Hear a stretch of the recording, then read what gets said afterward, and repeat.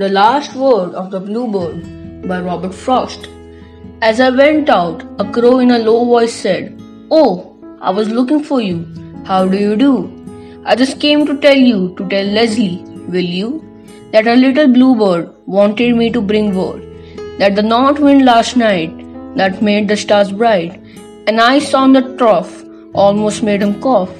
His tail feathers off, he just had to fly.